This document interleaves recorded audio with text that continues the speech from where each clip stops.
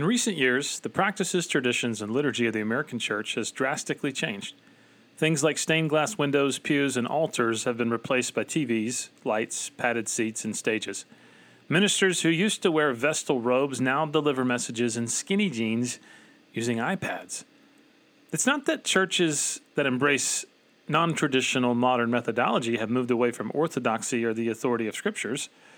To make matters all the more complex, it's actually more historic mainline traditional denominations who have done that in an embrace of progressive theology, all while holding on to the liturgy and traditions of the past. Many American Christians have reported feeling a bit stuck. Some modern non-traditional churches feel more like entertainment for teenagers in their presentation, yet they're sticking to the orthodox doctrines of Scripture. Some historic traditional liturgical churches present a worship experience full of reverence and beauty, rich with tradition and history, yet they've moved away from Christian orthodoxy into something else. How do we understand the place of Christian tradition, practices, and spiritual disciplines in corporate worship? Is it possible to find a church that holds corporate worship services that are full of substance, truth, depth, reverence, and intentionality?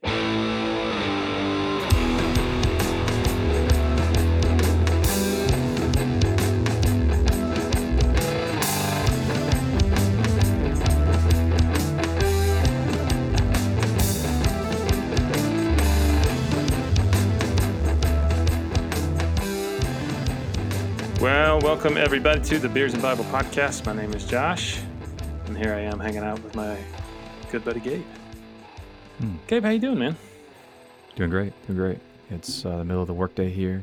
Got a little window of opportunity where I can jump on the podcast. It's been a busy week. Got a lot of stuff going on. Officiating a wedding this Saturday, so Wow, look at you. Forward to that. So just doing all the premarital counseling and rehearsal dinner, that kind of stuff. So, but I'm excited. Yeah, man. I'm excited for them. But yeah, how are you? I'm good. We're both on our lunch break, so it's good to break away for a little bit and do we should rename the podcast like Lunch with Josh and Gabe. Yeah. Lunchables. Have you ever, the other day I was searching in the podcast app on the iPhone. Mm-hmm. It's amazing how many podcasts there are that are named something along the lines of Beards in Bible. Like that really threw me off. Yeah. There is one called Beards in Bible.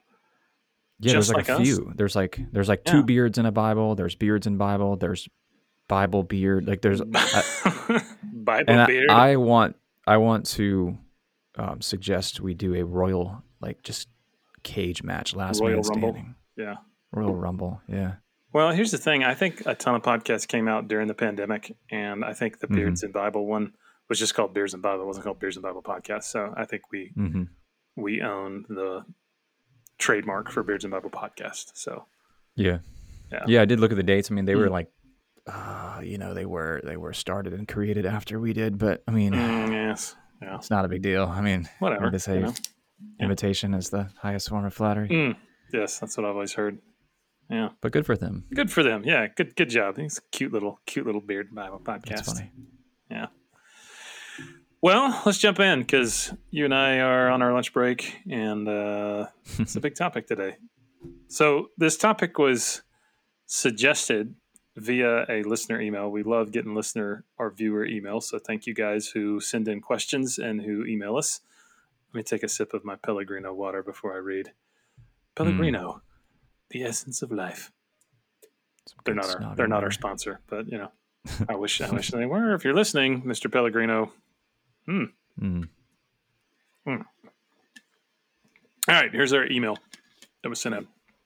Josh and Gabe, thanks for what you guys do. Been listening to the show. Nice things. Thank you. One area I have been hoping to see if you could do a topic on is Messianic Judaism and Gabe's experience in the faith, specifically along the narrative of spiritual practices and traditions. Here's some background. My family and I have explored various churches due to moving for my job.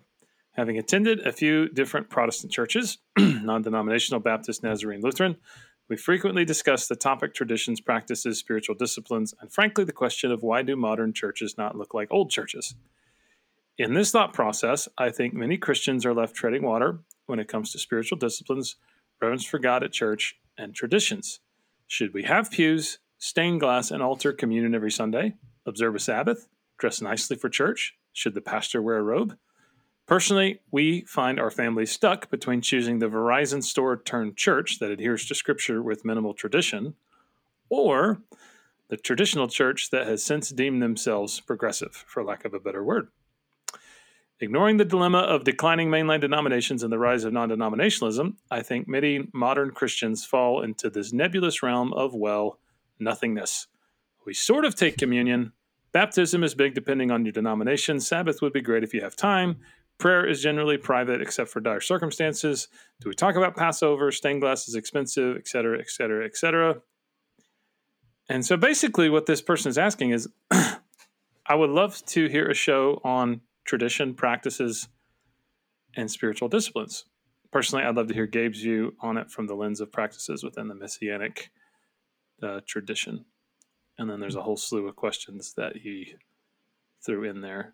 So, this is from, the guy's name is Craig. So, Craig, thank you for the question. Thank you for listening. Gabe, I sent this over to you, man. What was your first reaction when I sent this email over to you? Yeah, some excellent questions, and one that is definitely on a collective scale kind of plaguing the Christian church right now is when we gather, what does it look like? What do we do? Yeah. How do we answer that question? So yeah, a lot of people have, and especially people in like our generation, Josh, like millennials and Gen Zs, we've grown up in environments that are very devoid sometimes of tradition. And then some of us spin off into wanting a faith tradition that is full of different traditions and kind of ancient practices and stuff. So sure, I would say myself included in that.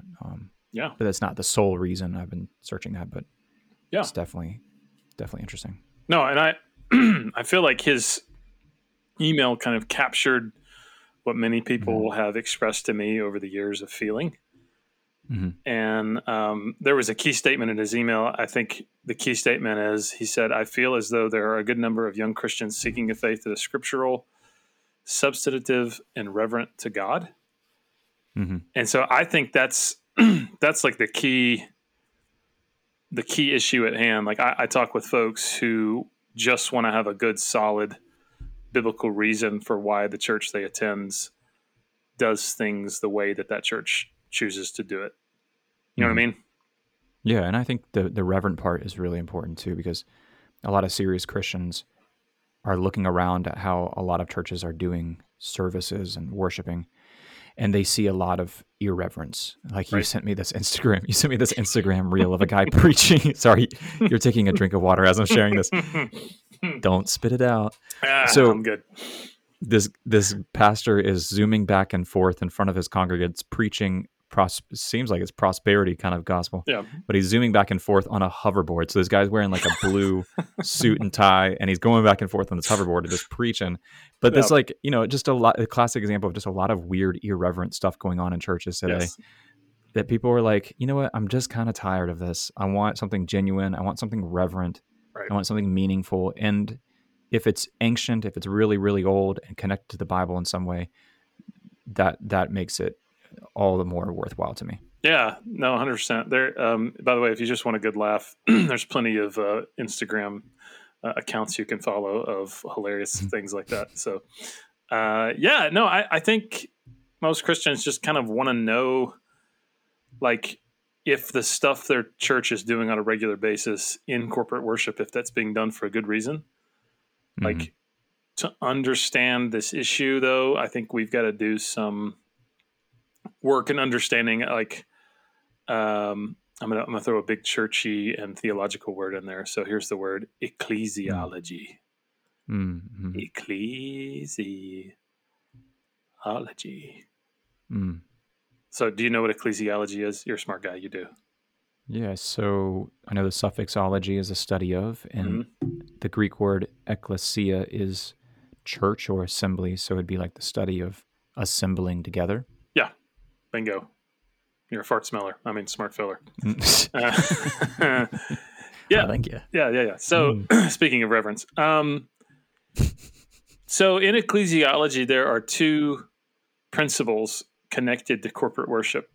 And I think to understand like why churches do what they do, you have to identify how do they understand corporate worship and what we're permitted to do by scriptures in corporate worship and what the scriptures would say about corporate worship.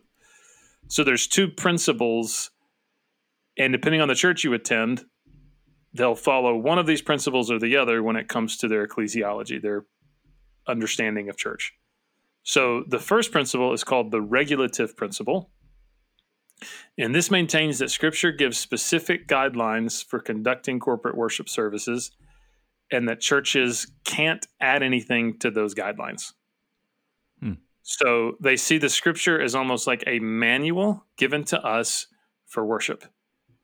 And you can't do anything beyond that manual. So some churches who are following the regulative principle in worship, they won't use musical instruments because they will say, well, there is no New Testament command or example that would warrant us to use instruments during our worship. So all of our worship has to be a cappella as we sing. Okay? So that's the regulative principle. Does that make sense? Yeah. The second is the normative principle, and that's the idea that anything not expressly forbidden in Scripture can be used for corporate worship. So the regulative principle sees the Scripture almost like a manual. You got to go with what's in the manual.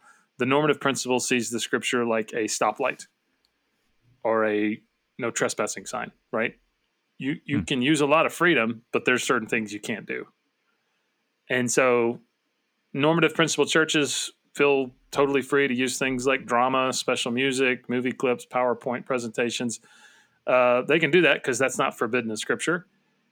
And people who kind of hold to this principle of corporate worship will point out that every church and every culture across church history has expressed worship differently, even in Bible times.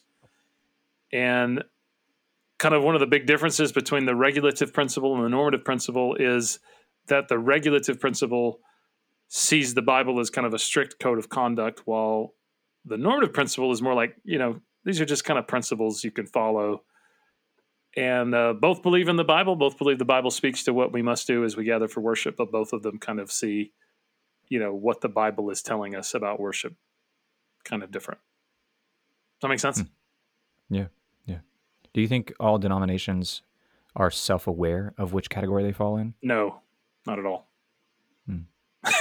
I think I would say regulative principle churches are very aware of this and can often proudly quote that they are. But I think most evangelical churches are not. They don't even. Well, I don't know. I mean, what do you think? I mean, do you think they're self-aware of it? Yeah, I think you're right. I don't think a lot of evangelical denominations or congregations are aware of which category they fall in. I think they show up to a church service and they like the flow of it, and it's kind of familiar. But it is, oddly enough, it's kind of loosely based off of a lot of regulatory or regulative worship services, but it's a little bit more flexible, maybe is the word. Right. Yeah. So some examples like the regulative principle, you would find out in quite a bit of Reformed churches. The Church of Christ, specifically the a cappella Church of Christ that you see a lot in my part of the country, in Tennessee, Kentucky, and places like that, they are like dogmatic about the regulative principle and insist that their way of doing it is the only way to do it. And if you're doing any other way, you're not a true church. And I'm not exaggerating. That's truthfully what I've heard Church of Christ people tell me. Liturgical traditions will claim to follow the regulative principle. So Catholicism, Lutheranism, Episcopalian, Orthodox, etc. However, a lot of their corporate worship practices kind of lack biblical precedence, and a lot of them are based more on tradition. And so, but they will say we're following the tradition of the church fathers passed down to us. Normative principle churches would be, I would say, most modern American evangelical churches. I'd say most Pentecostal churches are normative principle churches. Non-denominational churches, a lot of African American churches, and the entire seeker-sensitive and attractional model is built on the normative principle. So if we didn't have the normative principle, we would not have those hilarious Instagram accounts of churches with pastors riding around on hoverboards, or the pastor. Have you ever seen the guy up on stage? Yeah, that one's funny too. Have you ever seen the guy up on stage who's roller skating during praise and worship? Yes. And the caption is, "Every church needs a praise skater." I'm like, yes, they do. A holy roller. Yeah. Oh, there you go. Yeah.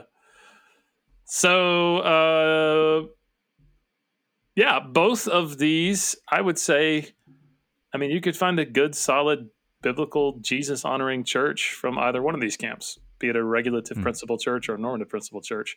But I think both can be abused. So, Gabe, you want to talk about regulative abuses and how a regulative principle church could abuse their understanding of this? Yeah. So churches that claim to follow the regulative principle often disagree with each other as to what exactly is prescribed by the New Testament and what isn't. Church of Christ obviously disagree with Reform over instrumental music. And some regulatory principle churches disagree over head coverings and the men raising holy hands in prayer, for instance. Regulative churches can easily become legalistic and pharisaical, and its strict rejection of anything not found in the Bible. And it also doesn't account for the many aspects of a worship service not dealt with in the Bible, such as length of service, instrument use, how ministers and worshipers should dress, how much technology should be used and employed, and dozens of other questions not applicable in Bible times.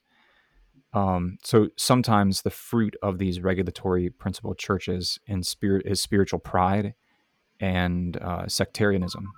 Like they will say, we're the only church doing it right, or we're the only true church, like you mentioned with the Church of Christ. Yeah. Have you been in any churches like this?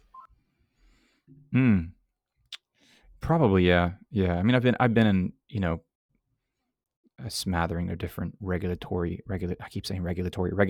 churches. But yeah, definitely, I've seen that abused. Have you seen more of the spiritual pride, or you've seen more of the like, hey, we've cornered the market on exactly how this is supposed to work, even though truthfully, things like how long a service should be and how exactly you should dress. I mean, yeah, I've seen both. I've seen and been in churches where, there was only like a piano that was allowed. And I remember the pastor railing on churches that have drum sets in them. Things like that. Or sometimes you get, people that allow drum sets, but you have to stick to a certain hymnal, for instance, and you can't sing any songs outside of that library of hymns that are, deemed kosher by church leadership. So yeah, I've seen quite a bit of stuff going on. Well, and some of it seems like people will say, well, if this is the regulative principle we find in Scripture, but the truth is, it's not really what you find in Scripture. It's more what you find in tradition of this particular tribe, right? Mm-hmm. So you mentioned hymns. Like the truth is, the Bible says, speak to each other in psalms, hymns, and spiritual songs. And so you see some regulative principle churches that say, okay, so anything written before 1850 is a psalm, hymn, or spiritual song, right? And it's like, I don't know if that's true. I don't know where you got that, but yeah. Yeah.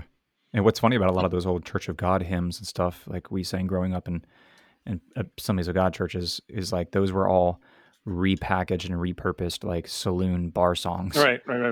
Yeah, they just changed the lyrics too, and it's so funny but those were like in some churches, and according to some pastors, you could not deviate from those. So it's funny. That is interesting. So normative abuses. I think again we have our very hilarious Instagram accounts to show us normative abuses.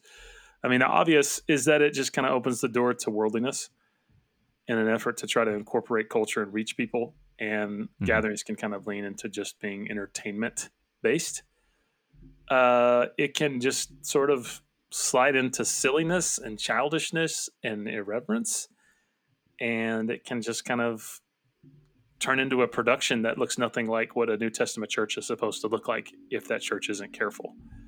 So, again, we're talking about the abuses, right? Not every regulative principle church is like that. Not every normative principle church is like that. But personally, and Gabe, I don't know how you feel about it, but I would say a combination of both of these views. Mm-hmm. Yeah, that's what I was going to say. Yeah. Mm-hmm. That avoids the extreme of either. So you're not legalistic or pharisaical or,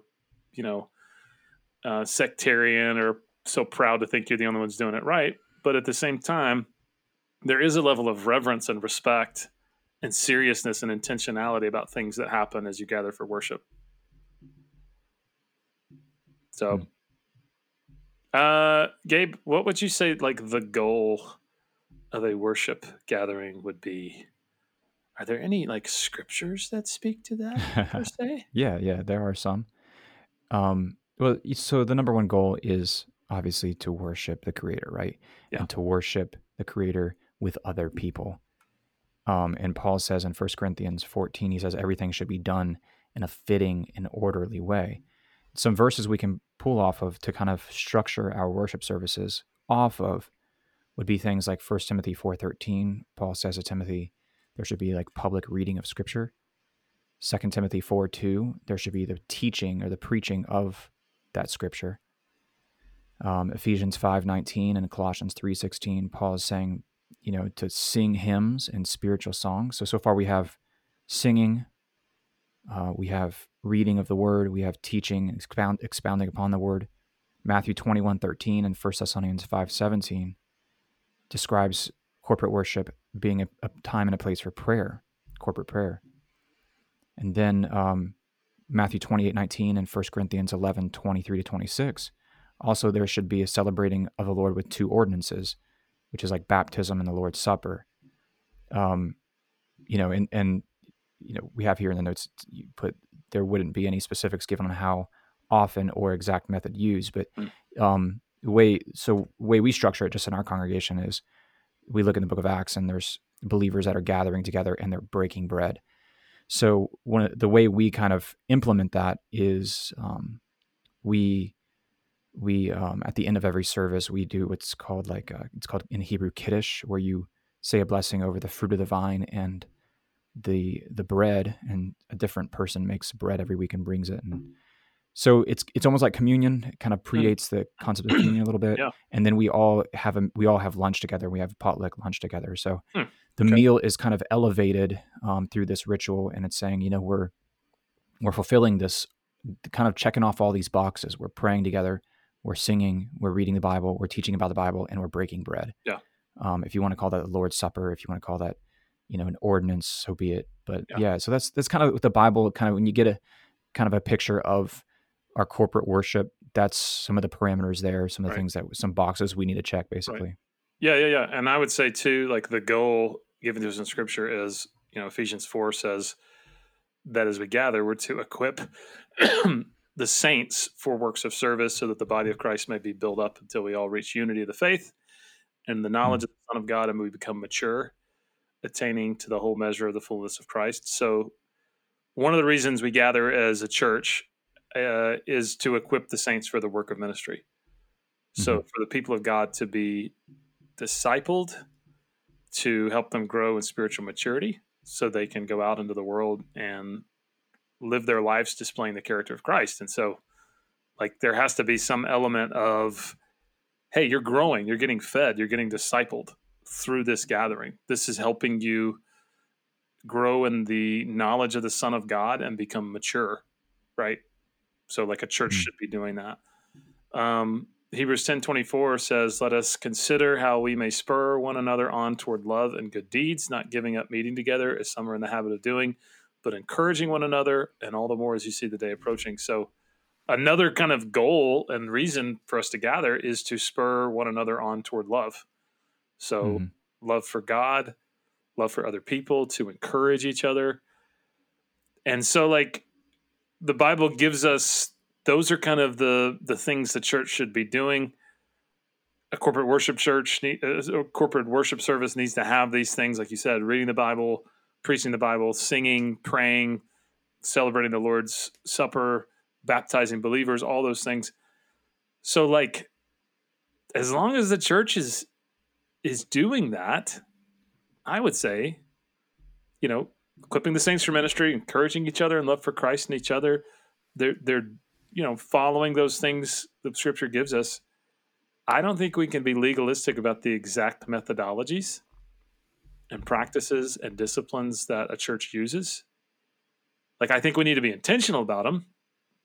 Like asking the question, how do these help us with the practices giving in Scripture? Do these help us achieve these goals for corporate worship? But I don't think we can be legalistic and pharisaical with them. What do you think about that? Yeah, yeah. And I think, within a local assembly, there's pastors and elders who have kind of the autonomous authority to say, yeah, we don't really want you up on the stage roller skating. That seems to be a little bit distracting. Yes. Even though that's not explicitly forbidden in Scripture, Mm-hmm. We're going to go ahead and make the judgment call on that, yeah, you roller skating during praise and worship, So yeah, within those parameters, there's also this, we can play things case by case, because if we're structured in a biblical way, we can also say, no, let's not do that, or yeah, let's implement that into our services. Yeah, I personally think we're free to use forms of musical worship. So I don't think the Bible gives specifics about the kinds of songs, hymns, and spiritual songs that we play, right? I don't think they have to be, okay, well, it's 20 years old or older, so we can use it, right? I think we're free to use PowerPoints and video graphics and technology if they are a part of those biblical practices. So if they're helping us worship God through singing, if they're helping us teach the Bible, if they help us achieve the biblical goals of worship, I personally think we're also free to dress in whatever way we choose, as long as it's culturally appropriate, as being honorable to the Lord and to other people.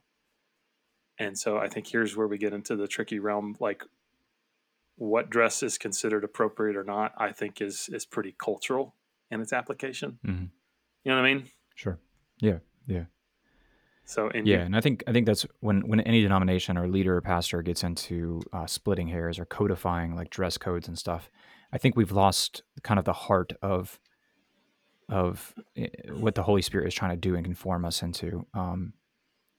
I think I just tell people coming to our congregation, if you're putting on some clothes and you have a moment where you wonder if it's modest enough, just change your clothes. Just put on more modest clothes. Because the goal is, like, we don't want to bring any attention to ourselves in this time.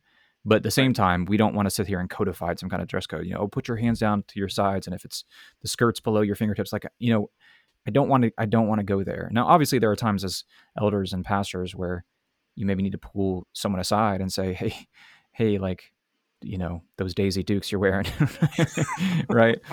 I have to get on to some of my elders for those Daisy Dukes. So yeah, I mean, it comes to a point where I think that's kind of a baseline of a lot, like the roller skating guy. Is this robbing attention and glory from the one to whom deserves it all, especially during this time of corporate worship? Agreed. Amen. So yeah, I think those two principles, why do churches do things the way they do? Well, they either see the things given in Scripture as a manual that they're trying to get as close as possible to following, or they see what's given to us in Scripture is, here's some principles, and here's like a stoplight that says you can't do this. But beyond that, we have the freedom to worship the Lord however we choose to. So yeah, that's kind of the big, broader answer to that. But Gabe, our listener wanted to know, like, why did you in particular find yourself in a Messianic Jewish congregation, and why? Yeah, that's a really good question. Yeah, I'm not Jewish. No one in my family, as far as I know, is Jewish, but I've always wanted and had this longing to explore kind of an ancient expression of the Christian faith.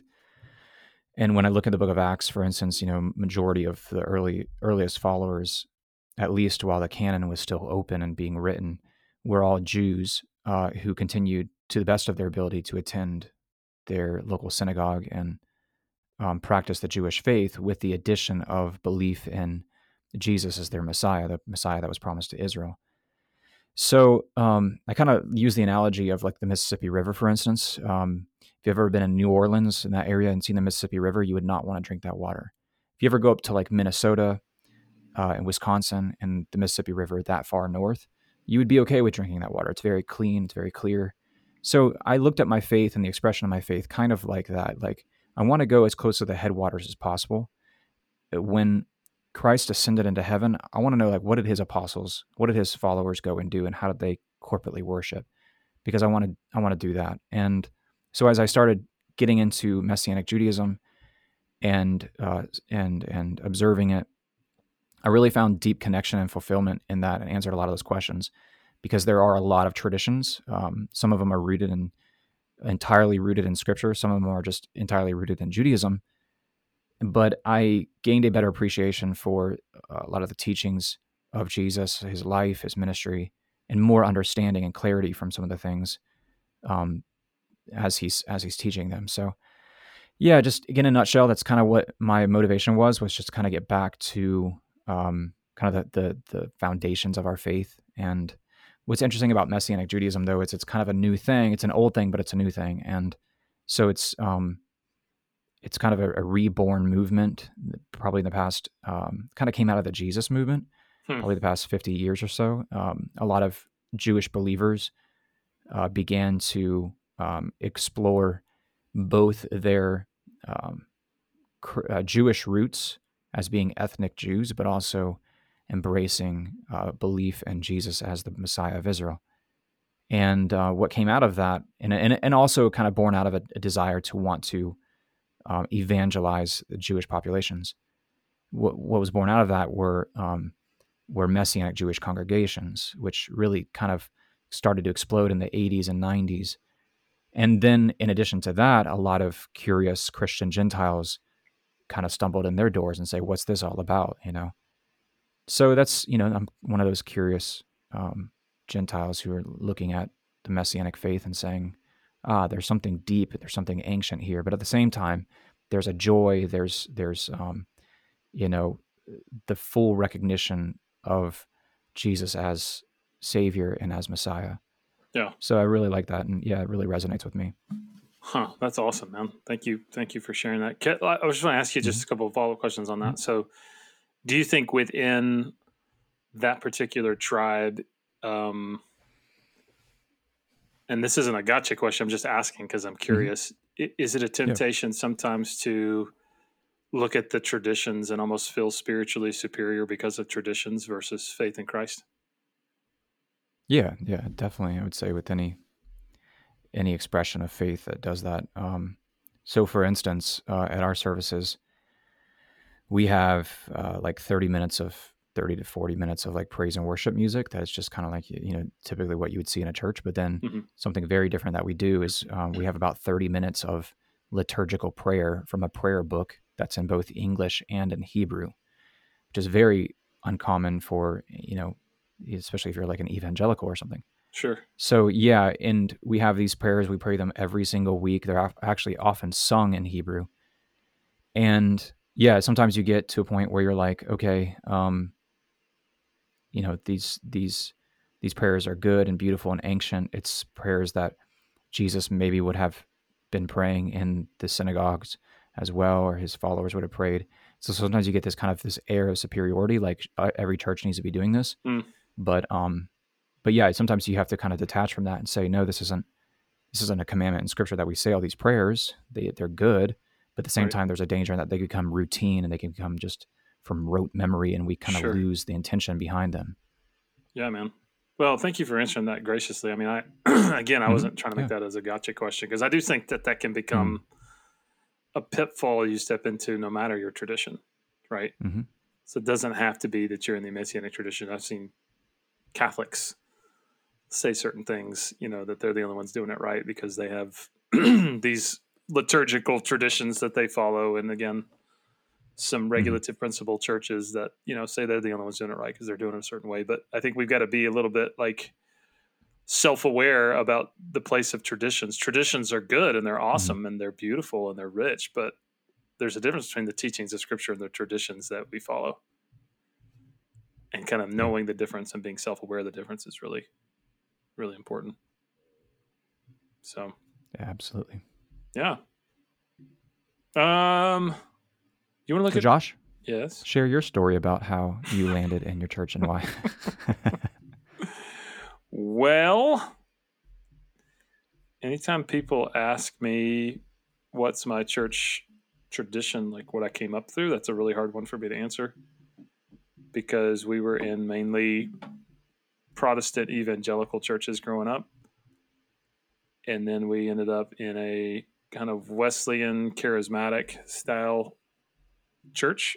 It was actually an evangelical Methodist church, which was a really small Wesleyan denomination. And then we spent some time in the Independent Fundamental Baptist Church. Ooh-wee. That was some good years. I say that in sarcasm. And then you and I met at a Pentecostal Christian college, where during my time at that Pentecostal Christian college, I attended the PCA church that you and Stacy later got involved in, which was Trinity, right? That was the name of that church? Yep.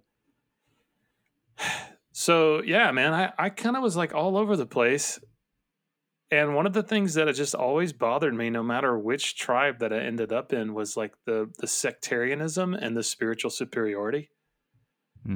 Like I would hate going to churches where everybody's talking about Jesus and reading the scriptures, and all of a sudden there's a sermon that comes out called Why We Are Wesleyan, or Why We Are Calvinist, or Why We Are Pentecostals, you know?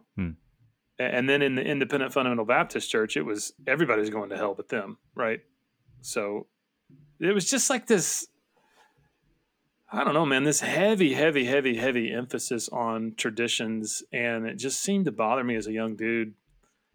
Like when you read 1 Corinthians, Paul says, why are you saying I'm of Paul and I'm of Apollos? Like Paul didn't die for you, Apollos didn't die for you. Like you belong to Christ, right? And that kind of spiritual arrogance and sectarianism just haunted me and just bothered the snot out of me. And I found myself just repulsed by it. And I just wanted a place where you could open the Bible, you could read it, talk about what it meant, what it said, what we were supposed to do. And I found that in some way at the Experience Community Church that I'm a part of now. And I also found just like a really refreshing take on like the place of scripture. Because I grew up in a lot of traditions where people take one or two verses and just read the verse and then talk about whatever it is they wanted, using those verses as support for it. And I just kind of felt like scripture should be given more reverence and authority in a worship service than one or two verses in a TED Talk, right? And so that was really the attraction there. And then the Experience community took communion every single week. And there was like this holy and reverential moment at the end of every service of taking communion together. And I thought, man, that's just beautiful. The fact that you could go and, study scripture really exhaustively, worship the Lord through singing, and then take communion every week. Like that just feels really special and reverential. And so, so that's where Jenny and I landed. And 13 years later, I'm now pastoring a campus of the Experience community. So that's kind of initially what attracted me to that. So very cool. Now you get to ask me like a gotcha question. Ask me. Come on. Come on. I don't know. Come on. I can't think of one. Do you ever get smelly pits while you're preaching on stage? Yes. Next question. Are you not going to ask me like, does it ever feel not reverential to preach in blue jeans and t-shirts, or have a band with a drum set and I don't know. Stage do you lights? feel like I need to placate your conscience by asking that question and giving you the opportunity? Well, I mean, that's kind of the question that this guy sent in, is like, some of these liturgical churches feel really reverential and holy and amazing, and some of these more modern churches feel just really like it's a form of entertainment. Yeah. And so I think the criticism sometimes that we get as a more non-traditional modern church is, I mean, why do you just preach in blue jeans? Why do sometimes people in your network of congregations, some of them preach barefoot? Like, why? Like, and you all got tattoos and you guys have loud rock music playing and there's cool lights behind you. And like, that doesn't seem holy. Mm-hmm. Yeah, it's a slippery slope that, I think if we get into the business of regulating dress, like I said, it's just such a gray area. Mm-hmm. And, how we dress when we arrive at corporate worship, I think our primary goal should be, am I stealing attention? Yes. And I think there's people that, that take it to the other extreme, and they're like, I'm going to be so casual that it's distracting. You know what I'm saying? I'm you don't going want to to go preach there naked. either. Yeah, no, you don't want to do that. Yeah. But yeah, I typically just, I wear just like khakis and a button-up shirt. Basically just kind of like what I wear throughout the week, except maybe 10% dressier. Sure. Because I don't want to come off pretentious, but at the same time, I do want to be kind of presentable. But yeah, I think, what I would wear to a wedding or something. But yeah, I don't look down on someone who dresses less formal than I do. God forbid. Yeah, I once had somebody ask me why I don't preach in a suit and a shirt and tie. Mm-hmm. And my answer was because most of the people I minister to don't wear suits and shirts and ties ever. Mm-hmm. Mm-hmm. And so if I create a culture here at our church that says you have to dress up a certain way that you normally don't dress, Mm-hmm. it becomes performative when you walk in the door, right? Mm. Now, there is like this fine balance there. Yeah. Yeah. So like if I was in a place, I mean, let's just be honest, 60, 70 years ago, that is what everybody did own a suit and a shirt and tie. And that is what people wore to church. There's nothing wrong with that. That's awesome. But that's what everybody's used to, right? I mean, in the community that I pastor in, like throughout a given week, I mean, no one ever has a reason to dress up. And I think when most people come to church, they do dress nice, they do dress modestly, but it can become very performative where we almost think that there is some sort of an inherent spiritual value in putting on the three-piece suit. And again, there's nothing wrong with that if you feel like people are doing it for the right reason. But if you're doing it just to be almost as a substitute for really coming with a true heart of genuine and sincere worship to the Lord, what's the point in wearing that? You know what I mean? Mm-hmm. Yeah. You have any more gotcha questions for me, or can we move on to the questions from our No, brother Craig? No? Yeah, let's move on to other questions from Craig. Okay. I really want you to ask me gotcha questions, but apparently you're not feeling up for it. Sorry. Okay, that's all right. Let's see. Let's take this one. Is there a need for the reverence in a corporate gathering? Stained glass, ornate churches, a guy in a robe preaching. What would you say to that? No, there isn't a need for it. Where is it in the book of Acts that there is a group Paul knew about that prayed down by... Oh, okay, it's Acts 6:13. Is that Philippi? Luke says, on the Sabbath, we went outside the city gate to the river, where we expected to find a place of prayer. And we sat down and began to speak to the women who had gathered there. So it's interesting because there's like this, one of the women, Thyatira, named Lydia. What's interesting is we find a group of women that are apparently having some degree of corporate worship on the side of a river outside the city. So no, there's no need for that. Are those things nice? Sure. I particularly am drawn to stained glass and ornate churches. I think those are really pretty, and I like especially like old country churches like out in the countryside that are the old like 1800s white church, like a white building, Sure. like with stained glass windows. I just get what you got to clarify for a second. Yeah, I got to clarify. Yeah, I got to clarify. Right. But I like that. I'm drawn to that. Yeah. There's nothing wrong with it's really that. picturesque. That's beautiful. But no, there's no need for that. Yeah. You don't have to have that to have a church. Actually, what's interesting is before Constantine came into power and Christianity became the official state religion of Rome, most Christians would have met either in homes, or if there was an especially tolerant city, they might have rented a room, and they would have had their gatherings, and they would have had the love feast, the agape feast, right?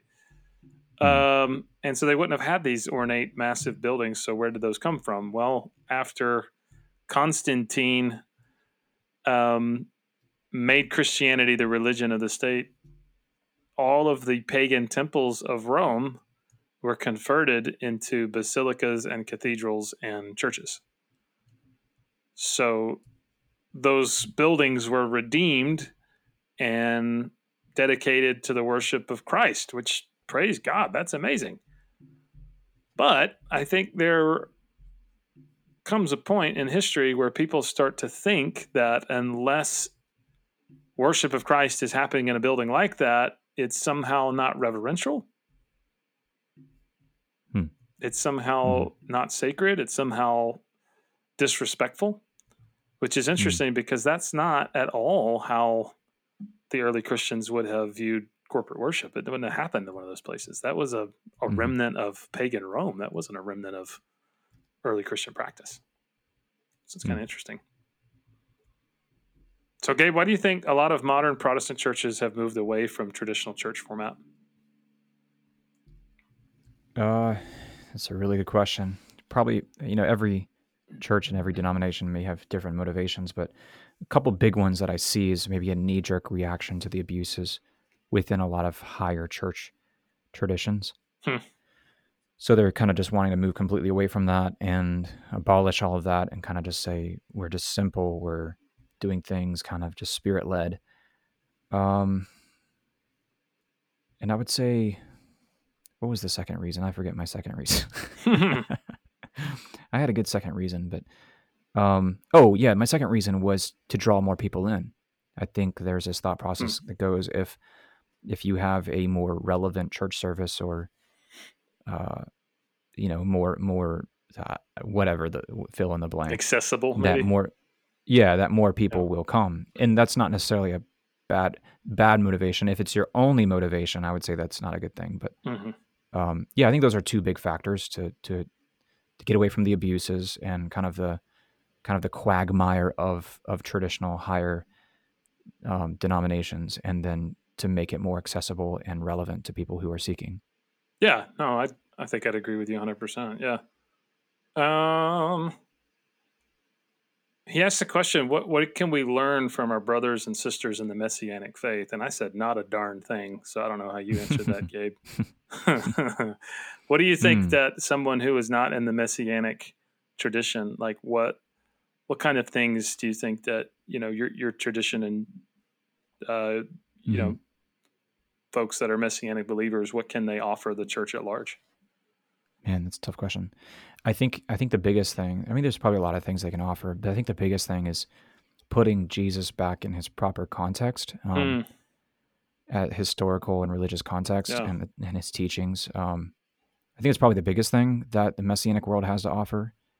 Any Messianic rabbi can do a good job, hopefully, of expounding upon that. But yeah, there's a lot of great resources and books and teachings out there you can find about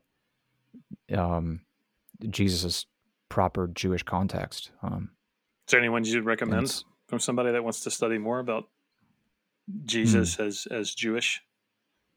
Let me get back to you on that. Okay. It's some good entry level books. Let me get back to you on that. Okay. There's one written by a lady from Vanderbilt Divinity School, and I think it's called The Forgotten Jew.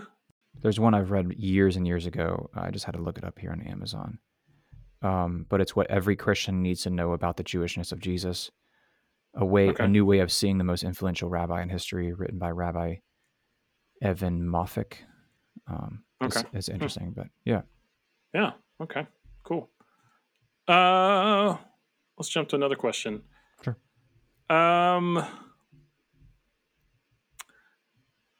Let's see.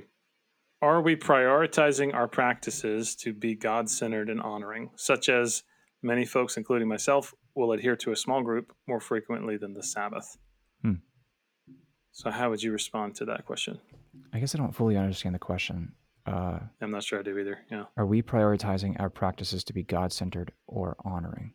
I guess they're basically asking, like, hey, do we have spiritual disciplines in our lives that are more grounded in Scripture than they are just like religious activity? Like, well, you got to be a small group, Yeah. but then some of us go, but yeah, I'm not really honoring the Sabbath.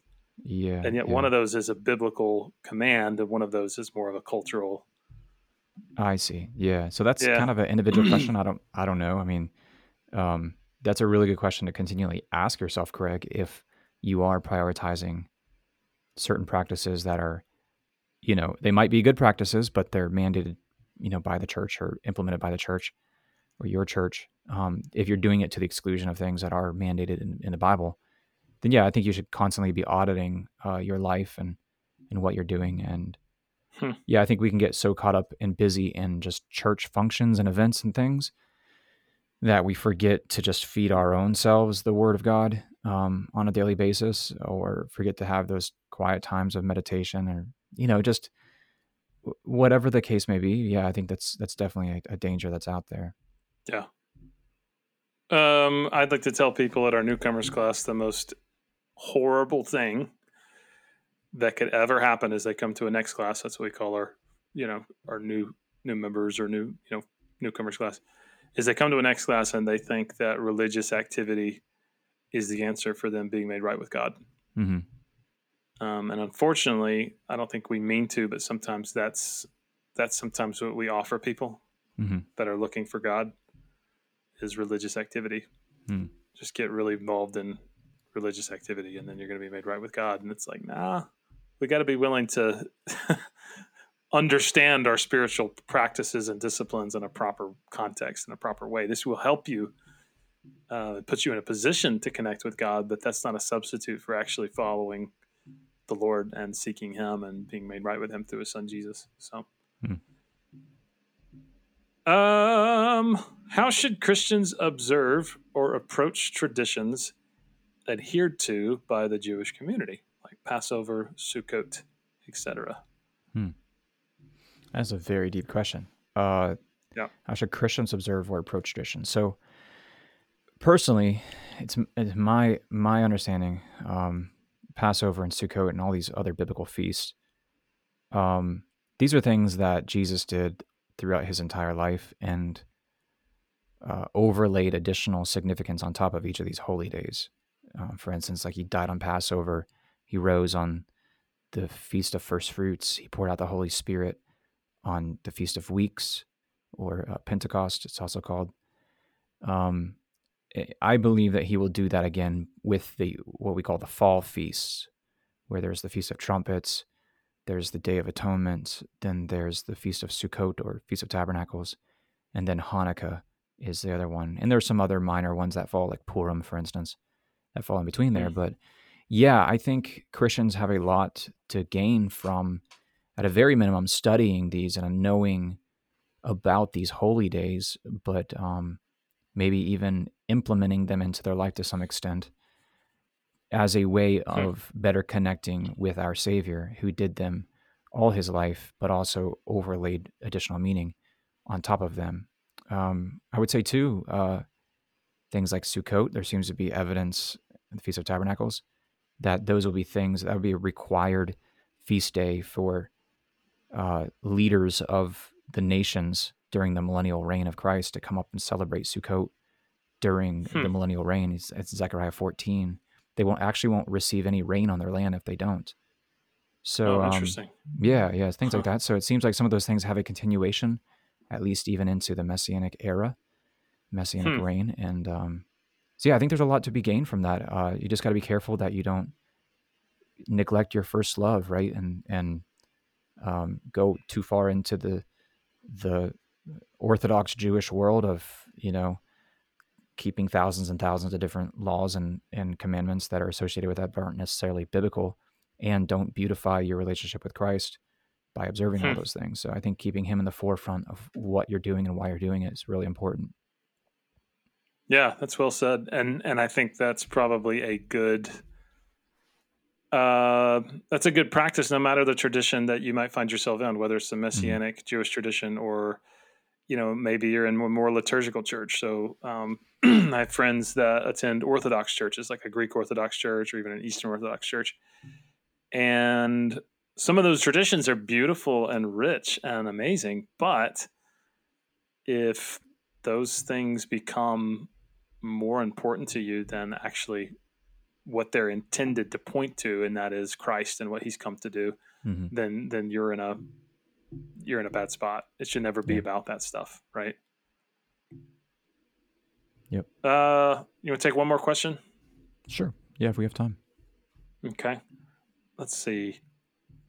How should Gentile Christians view Judaism and Messianic Judaism? That's kind of connected to the last one. Yeah. Do you want to do that one, or do you want to do another one? Is that one good, or what? Yeah, we could try. I mean, how should Gentile Christians view Judaism or Messianic Judaism? That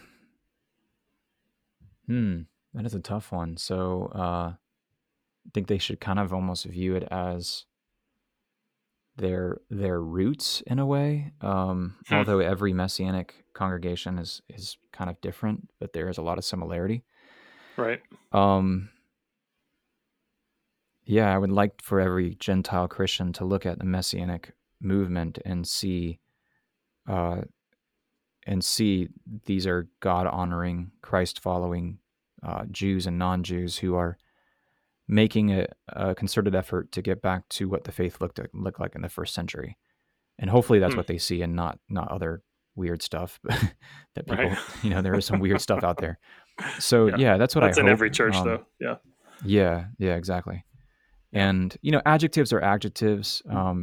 Really, it's at the end of the day, the kingdom of God is going to be made up of people of all traditions and all ethnicities.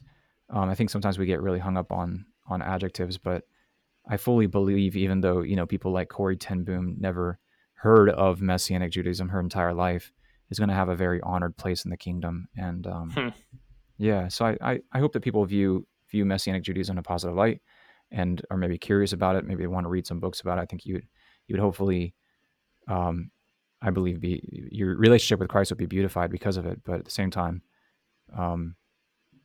just be careful. Don't get hung up in the weeds. And there is some odd stuff out there. But those are good questions from old Craig.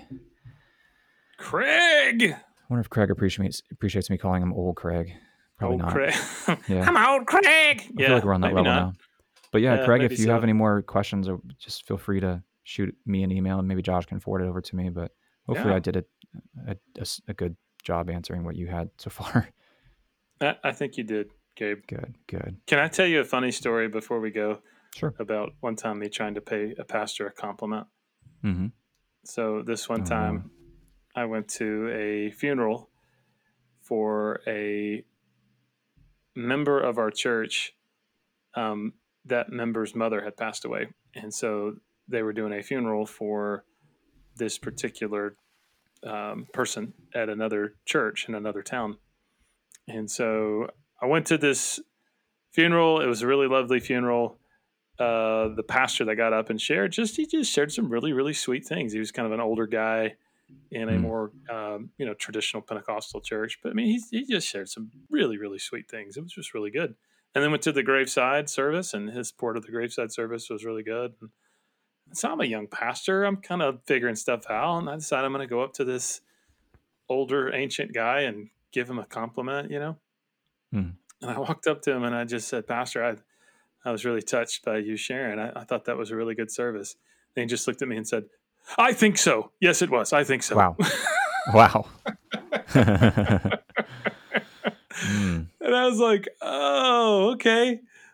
All right. He goes, yeah. And so it was just kind of funny because it's like, I was just trying to share you a compliment. And I wonder if it was his way of kind of, deflecting it away from himself just towards the service in general, that everything ended up okay, but I don't think he understood I was trying to pay him a compliment. But so when people come up to you and try to compliment you, like, and they say that was a really good sermon, or thank you for saying what you said, I'm just going to say, I think so. Yes. Yeah. I was about to say, what is your typical response? Do you say thank you, or do you self-deprecate? What do you do? Man, I used to be really bad at just going, "Oh, it's all the Lord. It's not me. Yeah. I'm just His chosen vessel." But I think it was Dr. Rutland, that kind of taught me, just say thank you and move on. Yeah.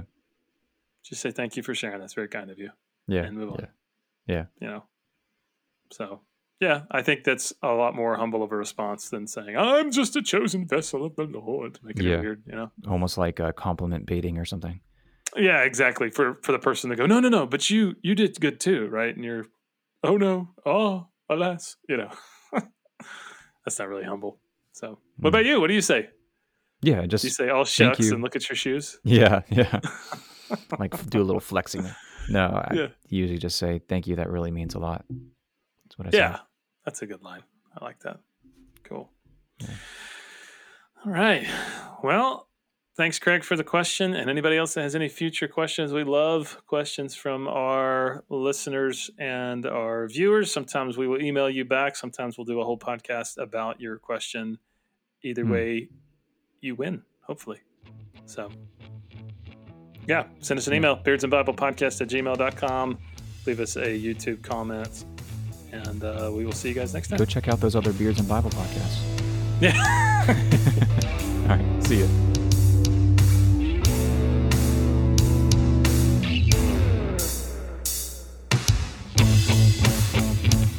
Well, thanks for listening. That's our show. If you like what you've heard, make sure to give us a share, leave us a review, or send us an email at beardsandbiblepodcast@gmail.com.